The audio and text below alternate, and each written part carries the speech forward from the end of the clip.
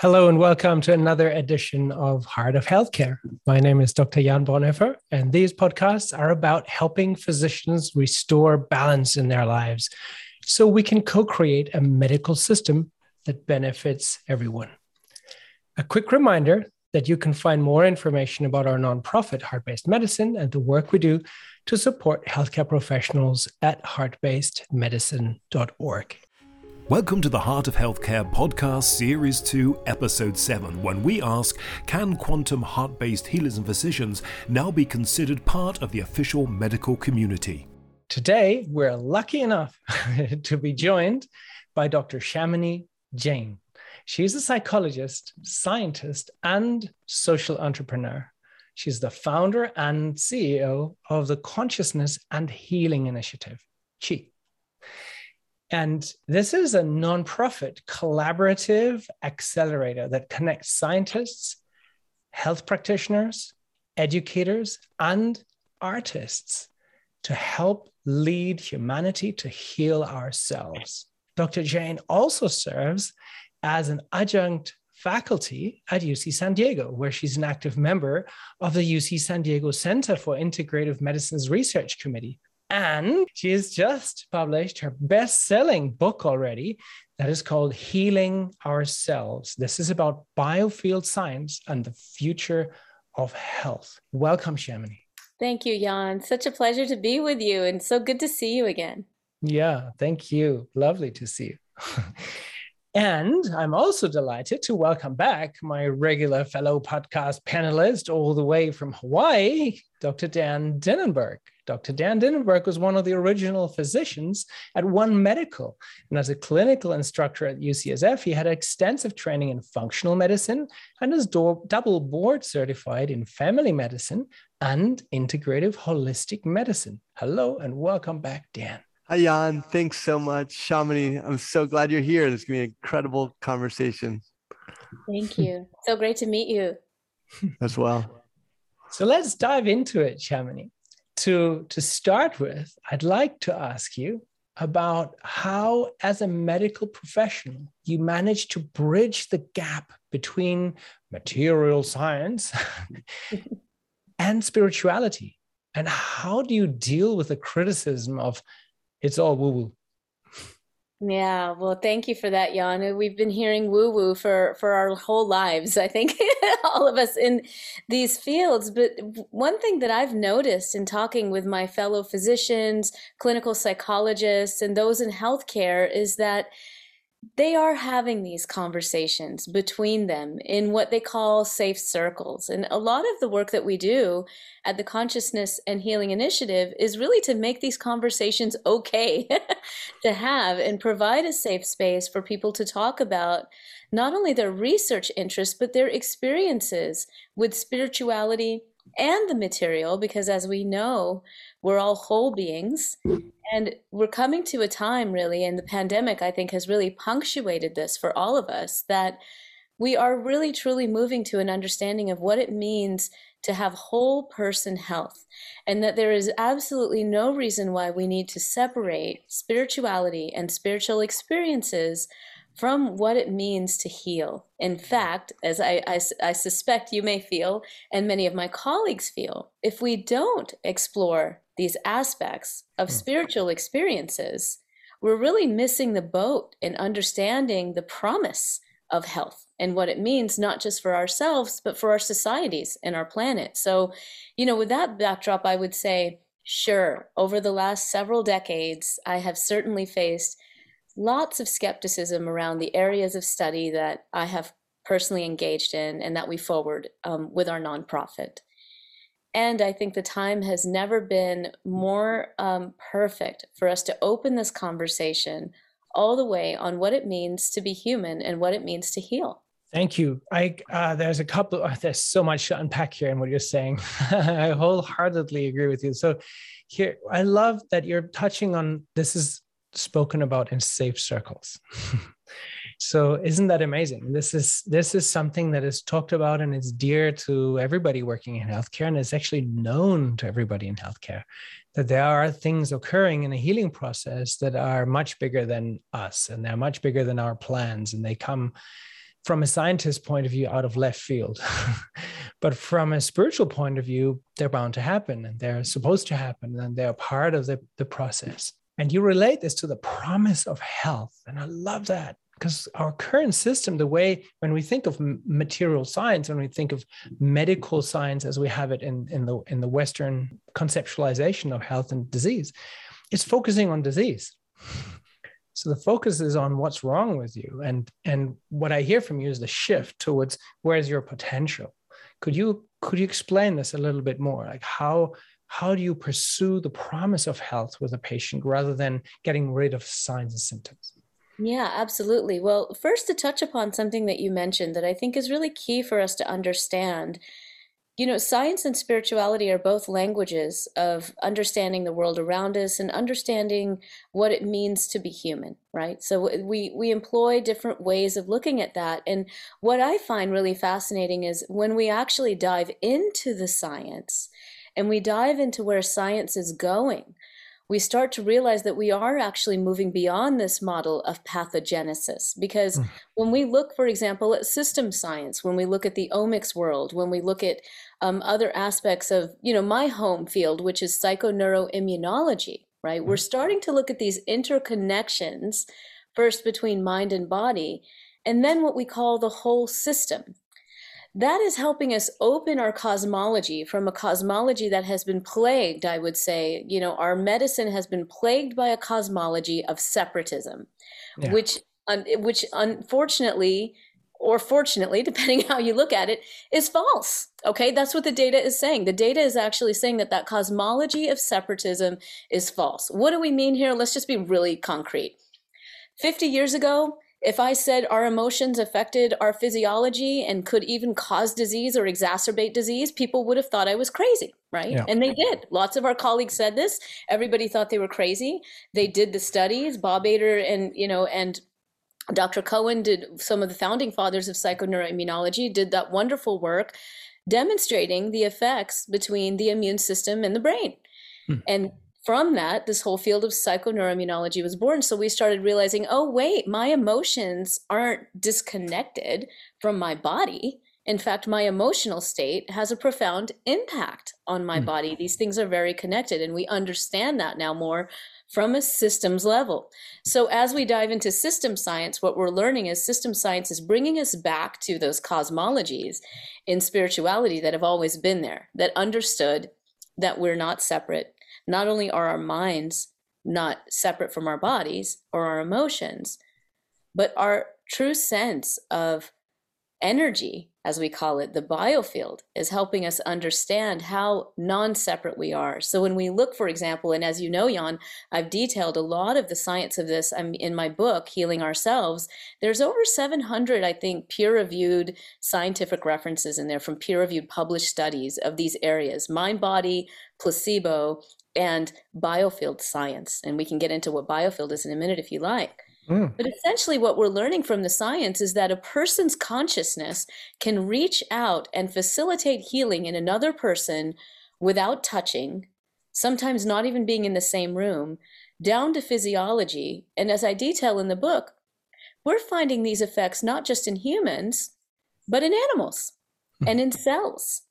This idea that we're separated from each other is completely false. And the data is showing that our consciousness can actually facilitate the physical healing of a person down to shrinking tumors in mouse models of cancer, all the way to protein signaling molecules, all the way down to protein kinase level changes that appear to be consistent across different labs.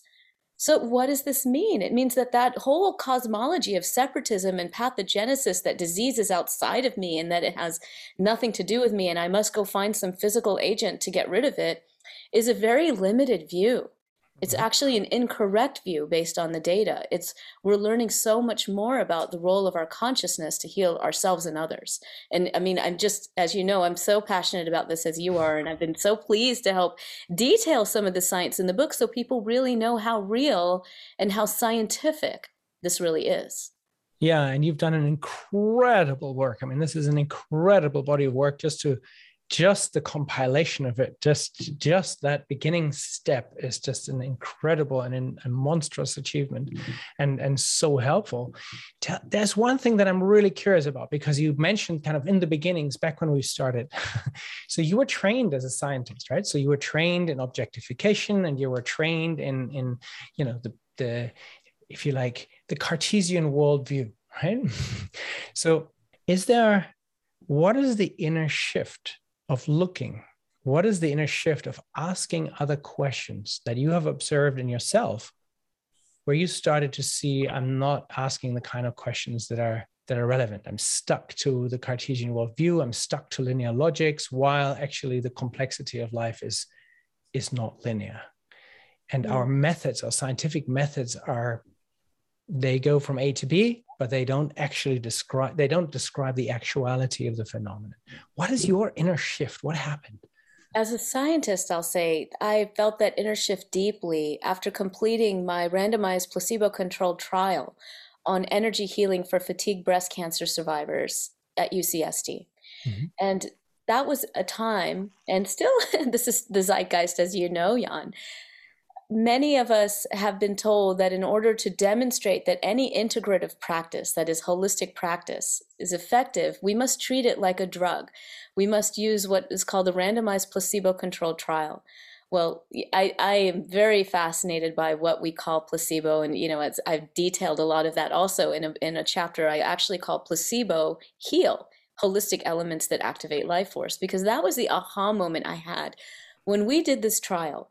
I had heard from years from practitioners, you guys can't do a placebo-controlled trial with energy healing. There is no such thing. And I said, well, what do you mean? Sure there is. If I take somebody who isn't trained in energy healing, who doesn't do yoga, who doesn't meditate, who doesn't, quote, run energy in the way that you do, doesn't have that skill set, and I train them in the hand positions, and I say, okay, you're going to do the same hand positions. I'm going to have all the sessions in silence.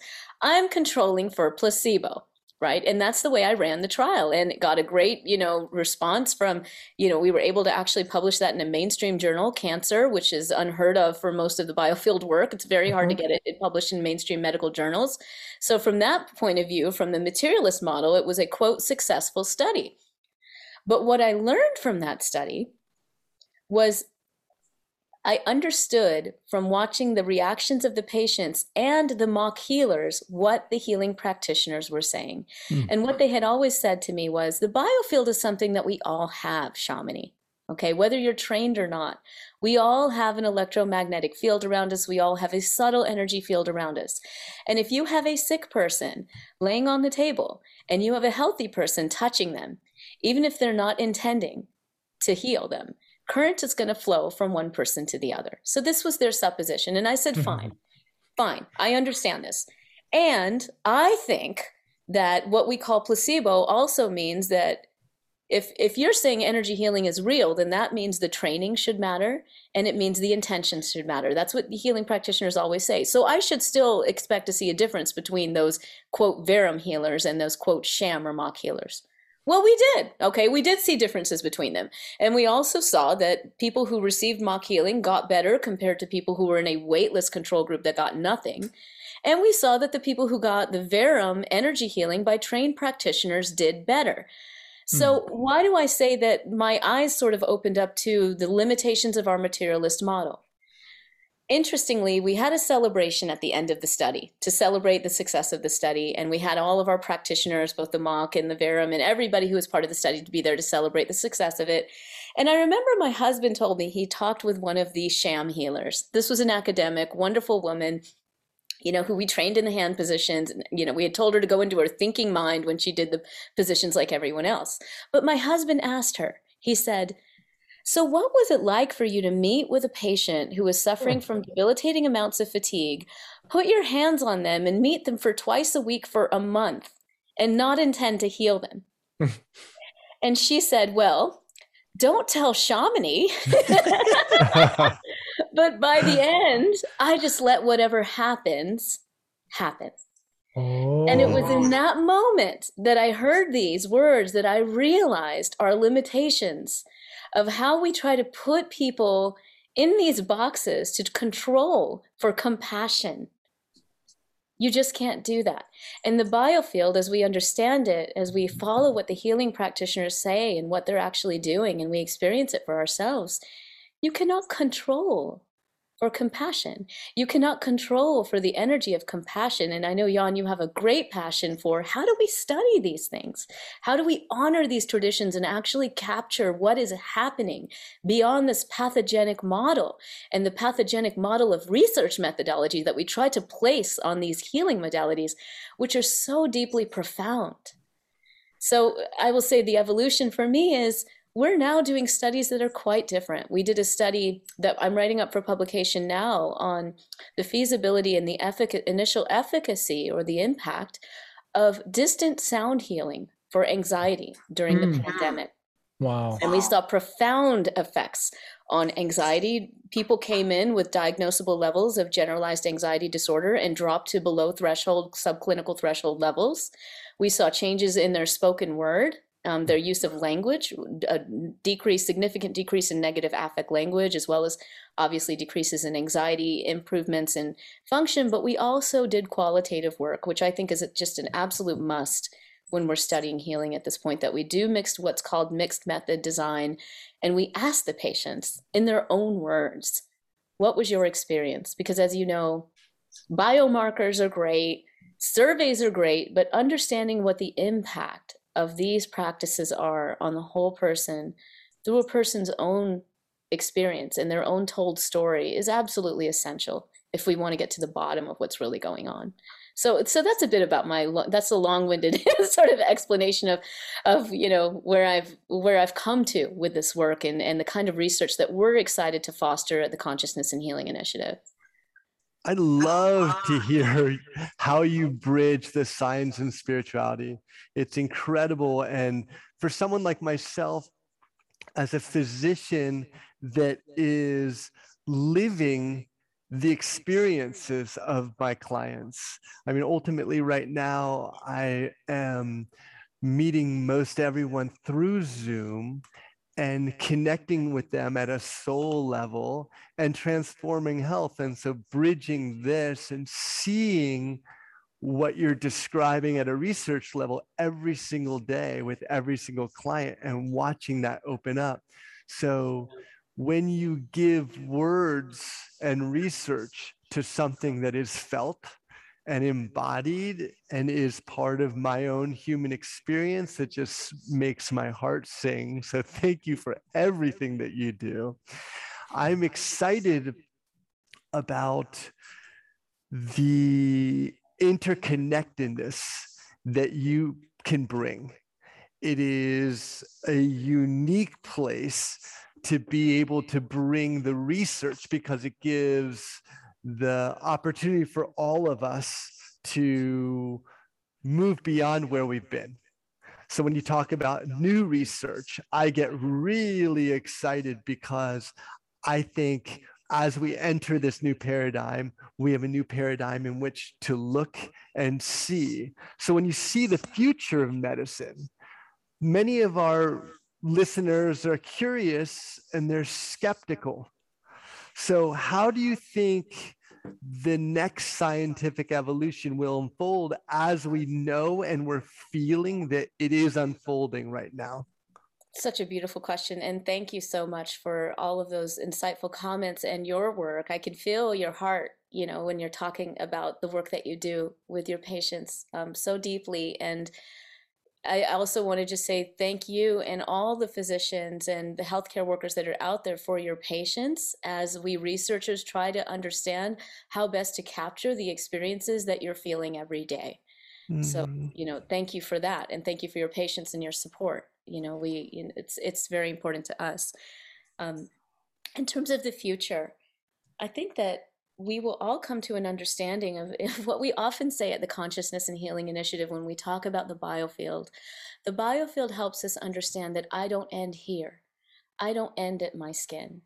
So even when we're separated in space, say like with pandemics, for example, even separated in time, some of our healing practitioners and quantum physicists will say, we are so much more powerful to facilitate healing for ourselves and for others than we've ever dreamed possible. And so practically what I think this looks like is when someone comes in to see a health empowerer, whether that's an MD, an ND, a clinical psychologist, a healing practitioner, they're getting a whole systems assessment. And this is standard practice. So they're being asked not only about their, quote, symptomatology, but every aspect of their life, much like many of our holistic practitioners do, but this will be standard of care. From the biofield perspective and some of the work that we're doing there, I think it's, we have a potential here to have really game-changing technology to help us assess patterns in the biofield that may help us prevent disease before it starts. And ideally, this is technology that's freely available to everyone. So just like you'd go into a drugstore to get your blood pressure checked, you may be able to go into the drugstore to get your biofield checked and actually examine on the bioenergetic level, the electromagnetic level of your body. Where am I at right now? How is my emotional state potentially influencing my system's health through these pathways? So I see that the promise as we develop robust biofield technologies for measuring the biofield and relating those to what we might call systems-based health can be profound. We're a bit away from that. It just depends really on how much investment we're going to make. I think the intellectual capital, so to speak, is there. The interest is there among scientists to examine this field. But having those types of technologies that are going to help us to prevent disease before it starts is going to be huge. And for all of us as healthcare providers to feel really empowered when we ask our patients, and we're training our future doctors and our future psychologists, some do this already just on their own, but really that this becomes part of medical education. How is your spiritual life? That question is actually really important. How is your interpersonal life? What is your environment like? What are your relationships like? What is your relationship with the earth like? All of these factors that we begin to, deeply understand on a scientific level, we can bring evidence to and empower our healthcare practitioners to feel like these are really important questions that I need to be asking my patients. So beautiful. When I'm connecting 3 dots in all the many things you've said, we're starting out with, this is actually talked about in Safe Circles. Then you mentioned that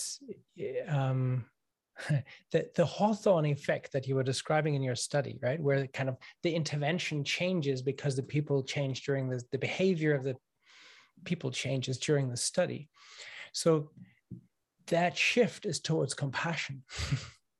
So basically it shows this is a fundamental natural human point of gravity, or it's like this is something that we're natural. It's a natural state of being that is you need to actively resist because of your role you have to been ascribed and as a mock healer, for example. And the third piece is that you're describing that what you do as a scientist is that you capture the healthcare professional's daily experience. That's what I personally, I'm a clinical researcher. So, I have many colleagues that just don't care about humans. They just want to look at cells, and that's beautiful. For me, as a pragmatist and a clinical psychologist, it's absolutely vital that we're capturing the experience of the practitioner, the patient, and the interaction between them. If we really want to understand healing, I think there's so much juiciness there to be looking at. It's, because again, the biofield is universal. Okay. We study healers because they have been doing this. They're trained in this, and they can be training everyone. I mean, every single healing practitioner that I've talked to from diverse traditions across the world have all said how easily teachable this is. We all have a biofield. We all have compassion, right? So we can all learn how to do this. And by studying these interactions with very skilled healing practitioners, which include physicians. I mean, I've shadowed incredible physicians in the cancer space and other spaces that just naturally know how to work with the biofield to facilitate healing with their patients in these ways. How can we augment that? How can we work with the best of science to understand what those key factors are and place them into healthcare and medicine? And, Jan, maybe you can relate to this. we have many healing practitioners who are part of our community. We have many, patients or just people, right, that are part of our community. And they say, well, Shamini, I don't need science to prove to me that energy is Yeah. real.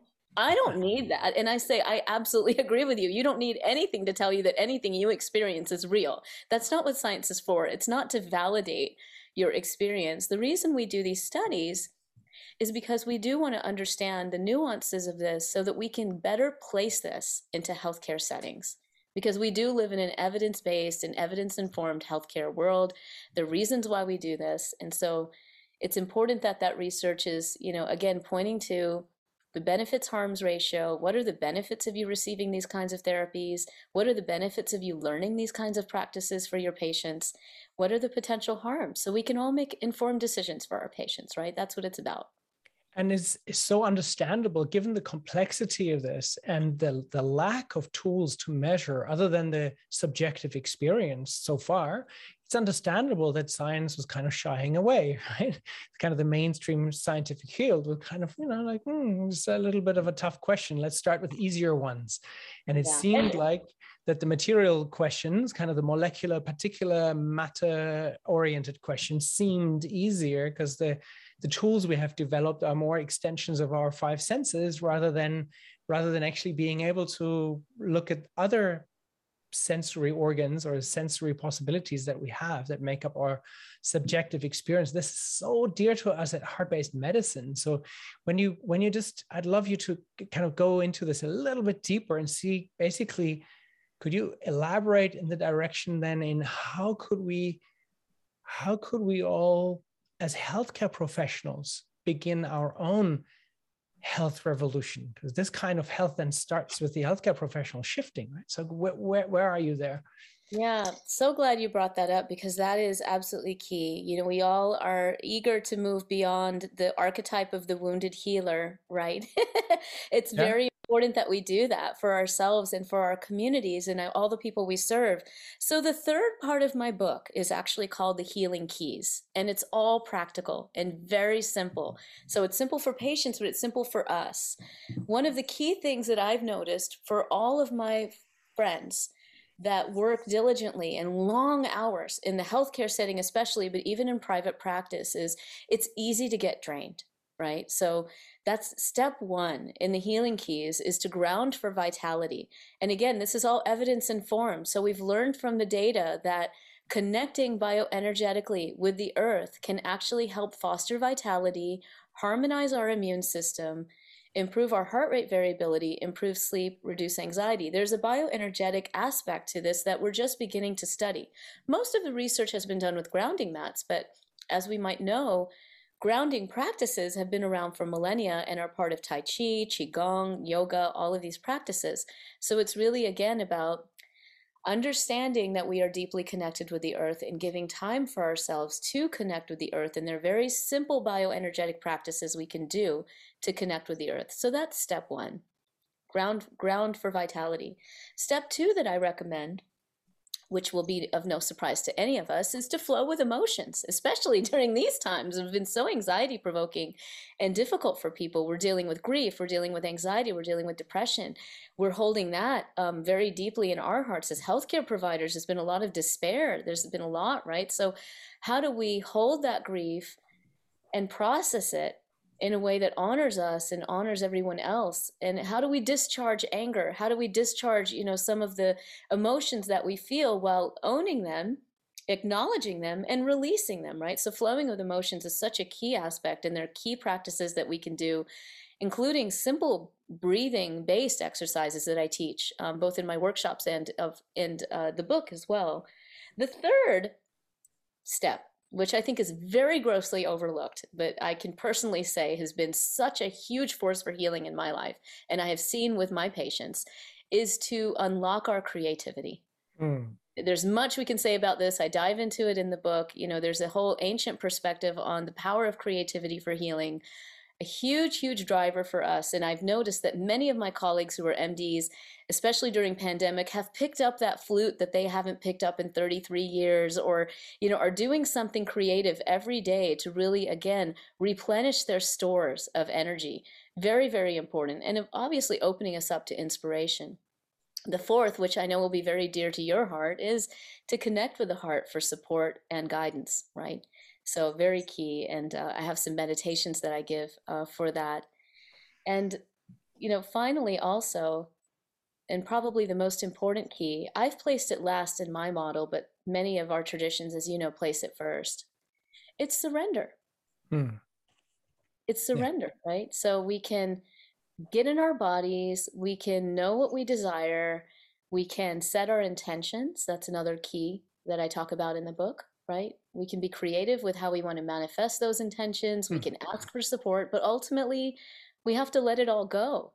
And when we sit with our patients, we want the best for them. We feel them, we utilize all of these keys in our practice with them.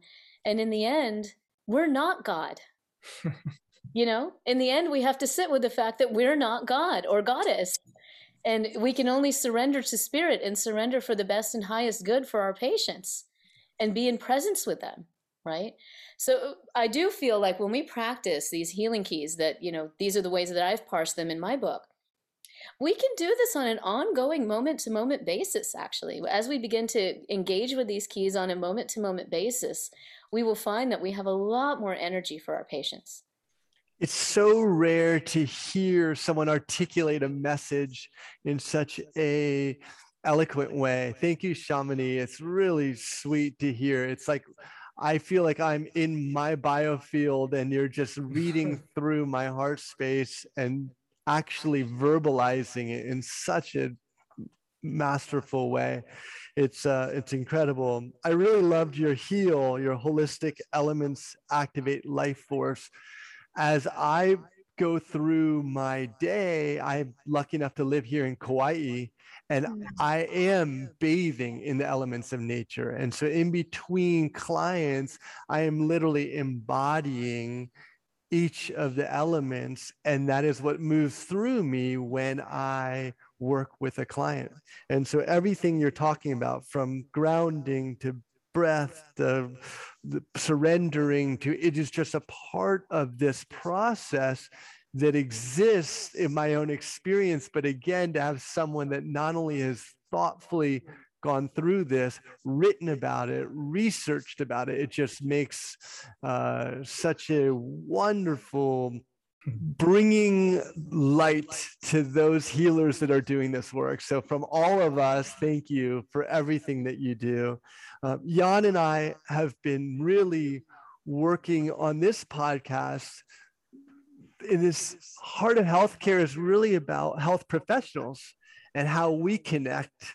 And I think your first question to Shamini is, how do we work together and how does it start from the inside? And I think what I feel is when I'm doing that work and I am ready to engage with a client, I lift as well as my client lift. And so it's that old adage of a rising tide raises all ships. And I think that's where the profound evolution is happening, where it's speeding up. And the more that we're doing this work, the more that people are being healed, the more that we heal, the more that we raise.